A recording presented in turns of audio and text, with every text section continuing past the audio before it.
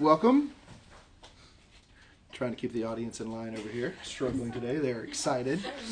We are moving on to our fourth discussion with a group of Bush School students who have been taking my Decision Making in Public Service course. And they have a report that they've generated talking about how to improve decision making for public servants. And this group actually honed in on 5 specific decision-making strategies, which I'm excited about. It's kind of fun to see all the different approaches the students take. But before we move on, I'd like to give the students an opportunity to introduce themselves. My name is Colton Haffey. Muriel Pinnell. Caitlin Mallett. Kaylee Corley. I'm Caroline Gold. Excellent. So thanks again for taking the time. Thanks for the work on the project. I really enjoy these conversations, so thanks for having them with me. Would someone like to start and give us the big picture of your report? Sure. The main takeaways from our project is basically decision making is hard, and humans are very bad at it. And when you are a public servant, the kind of risk associated with you being human and decisions being hard for you goes up because you are trying to make big decisions for lots of people, and there is lots of consequences attached to the decision that you make. And so you need to be making the best decisions that you can. And sometimes that doesn't always happen. And so what does that mean, and what does that look like for you and the people that you're working with? Yeah, you highlight something from the very beginning that I'd also like to highlight, which is the reason this is so important is, as a public servant, your decisions don't just affect you, right? They affect the people in your community. They affect the people you're representing. So they have larger consequences. And so it's really important that if you're going to go into this area, that you have some decent ideas about how to make good decisions. So on that, walk me through your very first decision-making strategy that you cover in your report. Yeah, okay. So the first strategy we talk about is outcome bias. And we focused on that one because people, the definition of outcome bias is people taking outcomes into account in a way that is irrelevant to the true quality of the decision. Something that every public servant knows is that every decision you make is public and it's in the spotlight, especially in this day and age when social media is just all over the place and we're all connected. And so we felt that it was important to use outcome bias because of the nature of the social media. You're doing just fine. You're doing just fine. And so I think we think it's really important, as I said, and I titled this part of our presentation Combating Against Outcome Bias because in a lot of ways public servants have to fight for the decisions that they make. So I know Kaylee mentioned that we don't always make good decisions. But sometimes we do make good decisions and the outcomes are not what we expect, and that's something we can't control. There's a lot of luck and uncertainty in things, which is kind of frustrating and annoying, but it's the way of life. It's how things go, and it's really important for public servants to be aware of every decision they make has an outcome. And so one way to combat against this is by being extremely transparent. Multiple studies have shown Americans value transparency and honesty. You can see that from the past presidential election with Hillary's emails. People focused on the emails saying, "Oh, well, you're not being transparent. You're trying to hide things." That's why a lot of times when we talk to politicians, we demand their tax returns because we want them to be transparent and we want them to be honest citizens. Sometimes it's easier determined than not.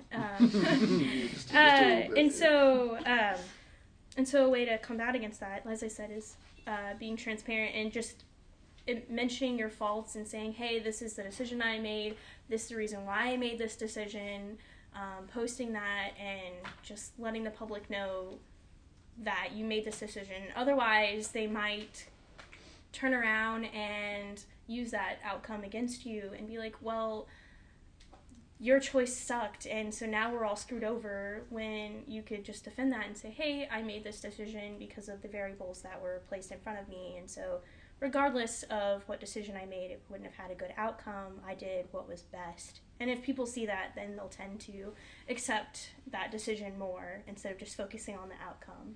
They look at the whole process. Yeah, and this is also an argument, I think, for like really engaging System 2 and planning, and like having a process as to why you make your decision, right? Because if you can show why you made a decision and you made it for good reasons, then to your point, sometimes the outcome is as much about luck as it is anything. So if you can be transparent and have a standard operating process for how you make that's a good quality one, that's one way to combat back against how people are going to judge you as a public servant or a public manager by this outcome bias. Correct, yeah. Very good. Thank you so much. See, you did great. Just fine. Don't doubt yourself.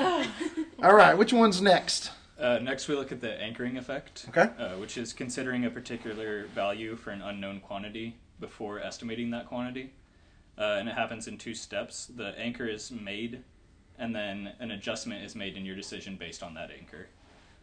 They can be both provided to you, or they can be self-generated. So an example that Kahneman gives is understanding the boiling point of water on top of Mount Everest. You set an anchor yourself with, in Fahrenheit, boiling temperature is 212 degrees Fahrenheit. So you use that to set your anchor, and then you adjust based off the air temperature and the oxygen quantity from there. Mm-hmm. So self-generated typically are more reliable and have a better chance of being a correct value, whereas provided are less reliable. And there was an experiment done to see how the anchoring effect works in different types of groups and how they work. So groups that were not process accountable and groups that were working cooperatively were more susceptible. There you go. There it is. That's how hard it is for me up here some weeks. To the anchoring effect, whereas groups that were process accountable and that were working competitively were less susceptible to the anchoring effect. So the basic idea is if you want to keep yourself from being locked into this anchor is to do sort of what we were talking about that Caitlin was mentioning, which is have a clearly defined process that causes you to estimate a close base rate or a close average, and then have an actual process for adjusting from there, or a standard operating procedure, and that being held accountable to the process as much as anything helps people be less susceptible to this, right? Yeah, and I found it interesting because in government we typically want to see process accountable, which is good because that makes you less susceptible, but we also want to see a lot of cooperation, which leads to more anchoring effect. So it's understanding how to balance those two could be a tricky thing to do in the public sector. And looking at the anchoring effect in courtrooms specifically, judges are anchored, even though we see judges as like the highest esteemed public servants that aren't supposed to be affected by much. They After are teachers, still right? After teachers. after teachers, of course. Just making sure. They are still susceptible to any types of biases, and at all different levels of courts, whether it be state or federal or even military. So typical problems they have is sentencing caps and max punishments. Kahneman goes into that a little bit with personal injury cases, that setting a max amount of monetary funds that you can receive in a personal injury case will lead all decisions to be closer to that max fund, because that will be the anchor set, which will be good for plaintiffs that deserve that, but it could also be good for companies that are very reliable, or not reliable, very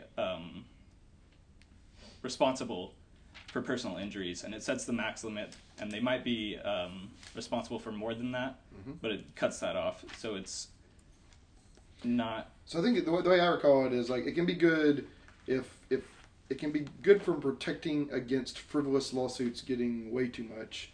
But what it's bad for is, say the cap is $1 million, but someone actually did $2 billion worth of damage. Exactly, yeah. So some large multinational company that has a lot of resources in a lot of places, it helps protect them, because even if they do $2 billion worth of damage, they are capped at, say, whatever, 100 million or something.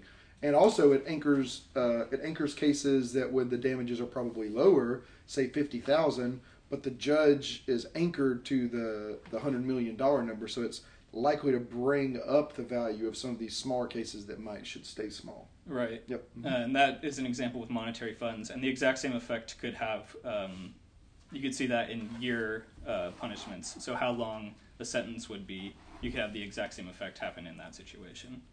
So that's what we found with the anchoring effect. Very good. Thank you. Okay, so our third decision-making strategy is about minimizing the halo effect. Okay. And the reason that we say minimizing is because a lot of times this happens to be very abstract, and it's hard to really identify when it's happening to us. The common example used is for hiring managers. So while they're interviewing a candidate, maybe the candidate was very polite, and so they had a great first impression of them, and they'll rank them higher on professional responsibility, even though they forgot to ask those interview questions and they didn't actually get a real answer. They're more likely to rate them higher. But it can actually be a little more subconscious. Maybe the candidate's laugh reminded the hiring manager of his mom, and maybe he didn't even consciously recognize that that was the case, but it still made him feel good, and that has an effect on how the candidate is measured on their actual ability to do the job, even though that was really irrelevant. Yeah, on the flip side of that, you hear this in business school, and we talk about it here at the Bush School, but this halo effect is so strong. It's why we spend so much time focusing on interviewing, right? It's why there's all this harking on, you need to look the part, and you need to behave a certain way, right? Because in a split moment, right, the person interviewing you is deciding, well, if you don't look and act like the people who we usually hire, we're not going to hire you. That's easy. Boom. You're out of the way, right? And this halo effect plays a really large role on who's chosen to hire. And on a hiring side, on the people doing the hiring, we need to be really cognizant and considerate of the fact that these halo judgments really influence how we hire people. But for you all that are going to be looking for jobs, you also need to remember this, right? That the hiring manager and the people you interact with are going to overweight how you look that day. They're going to overweight what your clothes look like. They're going to overweight how polite and pleasant you were, over and above the value that adds to your role as a person in that organization.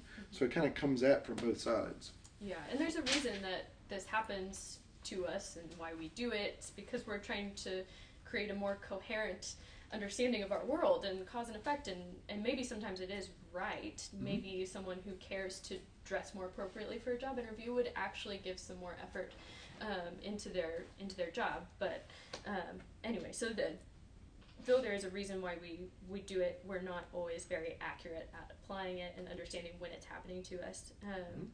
But at the same time, we wanted to really come up with some practical ways that public managers can fight these biases that we encounter. And so one that I found in the literature was in big conference meetings. A lot of times what happens is the more dominant personalities in the room tend to get their opinion in first.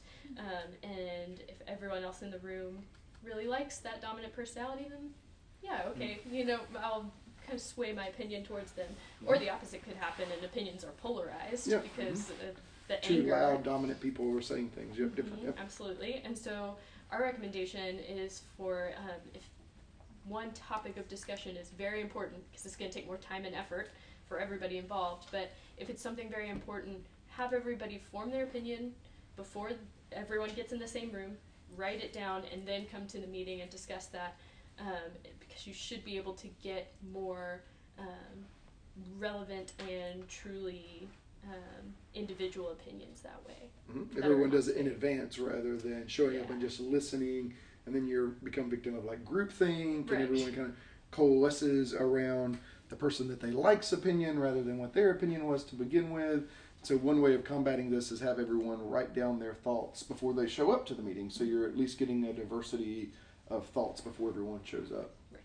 Excellent. I like that one.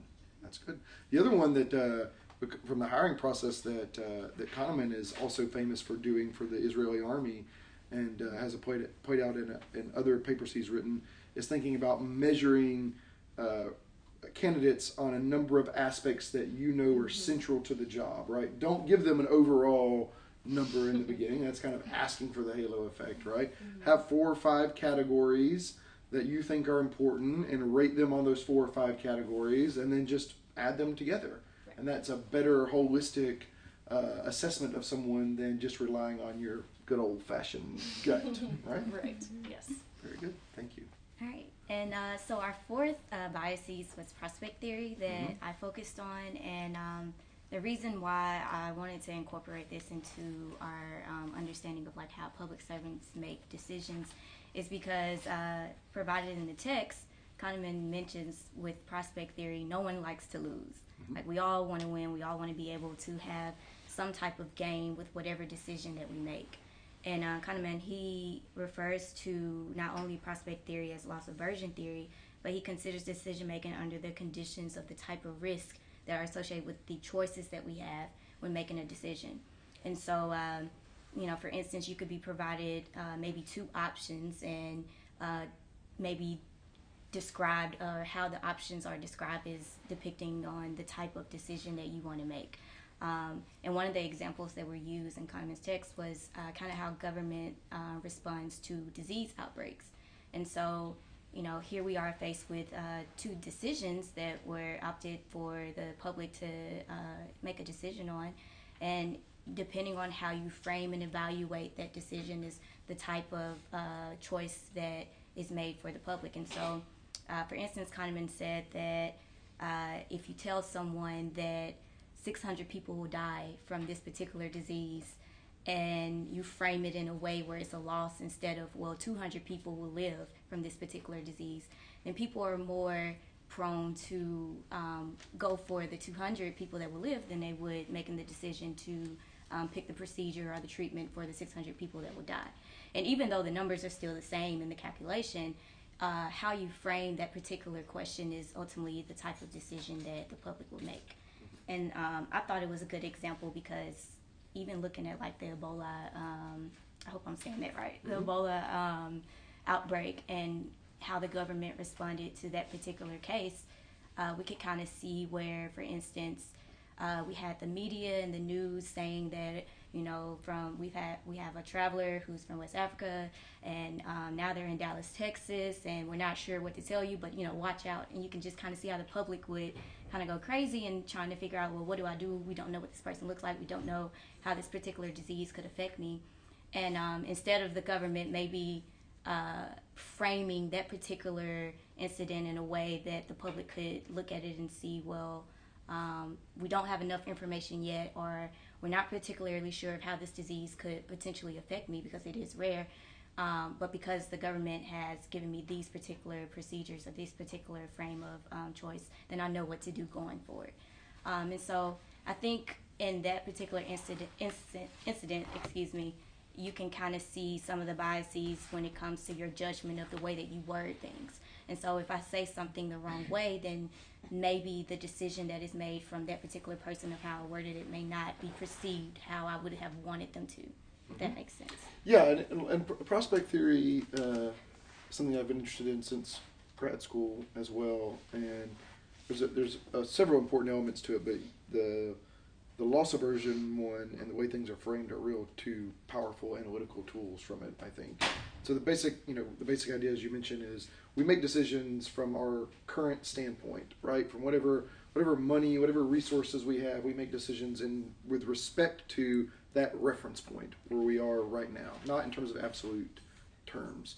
And in general, people don't want to be made worse off, so much so that it's like twice as important to them. So you'll pay twice as much to avoid a loss, for example, right? And so, so one of the things that prospect theory highlights is that we really want to avoid those losses. And so, if you really want to get people's attention, you can frame things in avoiding losses, right? Like lives saved rather than lives lost, Absolutely. right?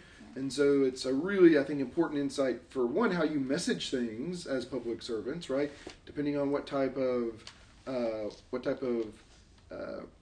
responses you need to get something done with those you're negotiating with and those you're working with, how you frame things matters, and how you frame things to different audiences based on their own reference point also really matter. Yeah, and you can also see it in not just like the government official realm world of things, but even in marketing. Like for instance, if you go grocery shopping and you're looking to try and buy like some ground beef, you never see where it says 23% fat.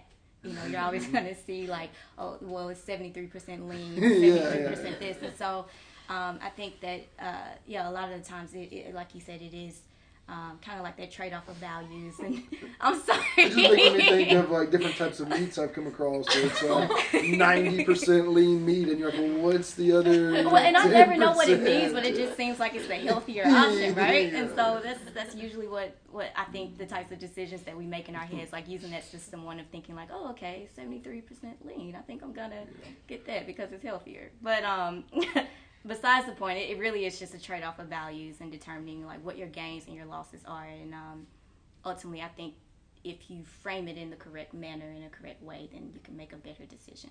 The other hilarious marketing one is this whole big push for reducing fat in food, right? And so, like, I remember Oreos had like these reduced fat things that they were advertising, and it turns out, right, which some people knew this at the time, fat wasn't the problem at all, right? It was sugar. Yeah. And so it was framed as like a fat problem and how we were reducing it, but instead they were just upping the amount of sugar and making the things worse. Gotta love it. I think that's 4, right? So do we have one more? Yes. Yeah. All right, bring us home. Yeah, the last one is confirmation bias.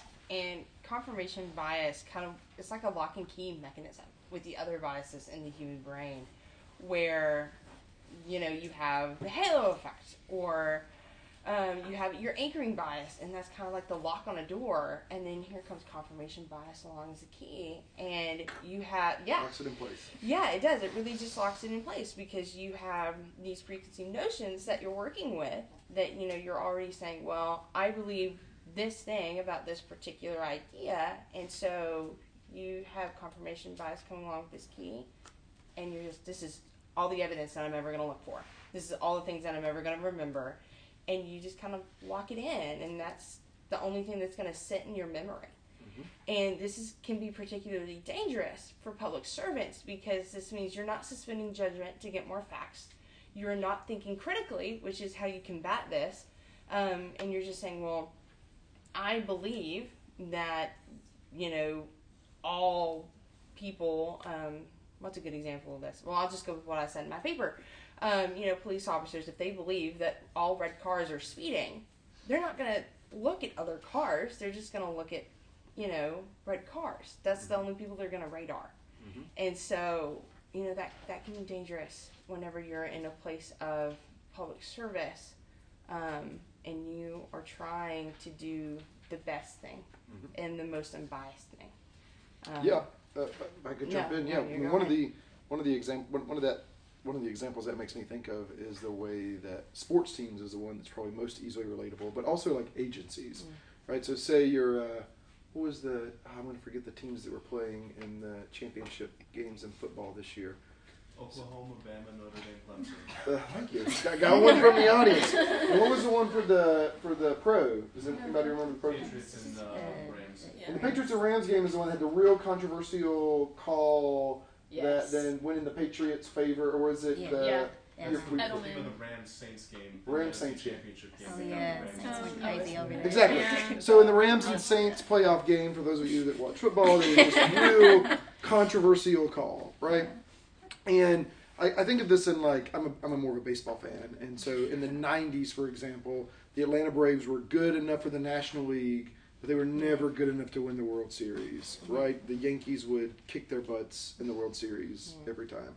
And so I just decided I despised the Yankees, right? Because they were always beating my team. I didn't need any other reason, and it was New York, and that was far away from Georgia. That's where Yankees lived, and the team Yankees were, right? All these reasons to not like the team, right? And so here I am 15, 20 years later, and if I hadn't really thought about it since then, I would still look for information for why the Yankees were crappy, right? Any type of story that came out of why they had done something that was maybe like A-Rod taking steroids or whatever, what have you. I was much more jumping up and down about those stories because it was all confirmation bias. I decided a long time ago, good guys, bad guys. Yeah. Bad guys, I'm looking for all the negative things I can find about, right?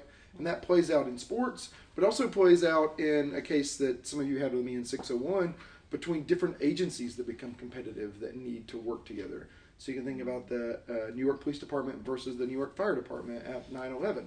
These were agencies that had all of this animosity built up towards one another.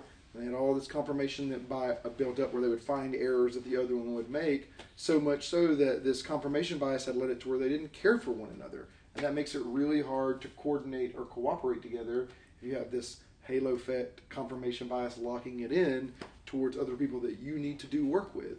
Not even to mention on the ground judging entire groups of people based on your interactions with a limited few in that group. Right? Yeah. Very good.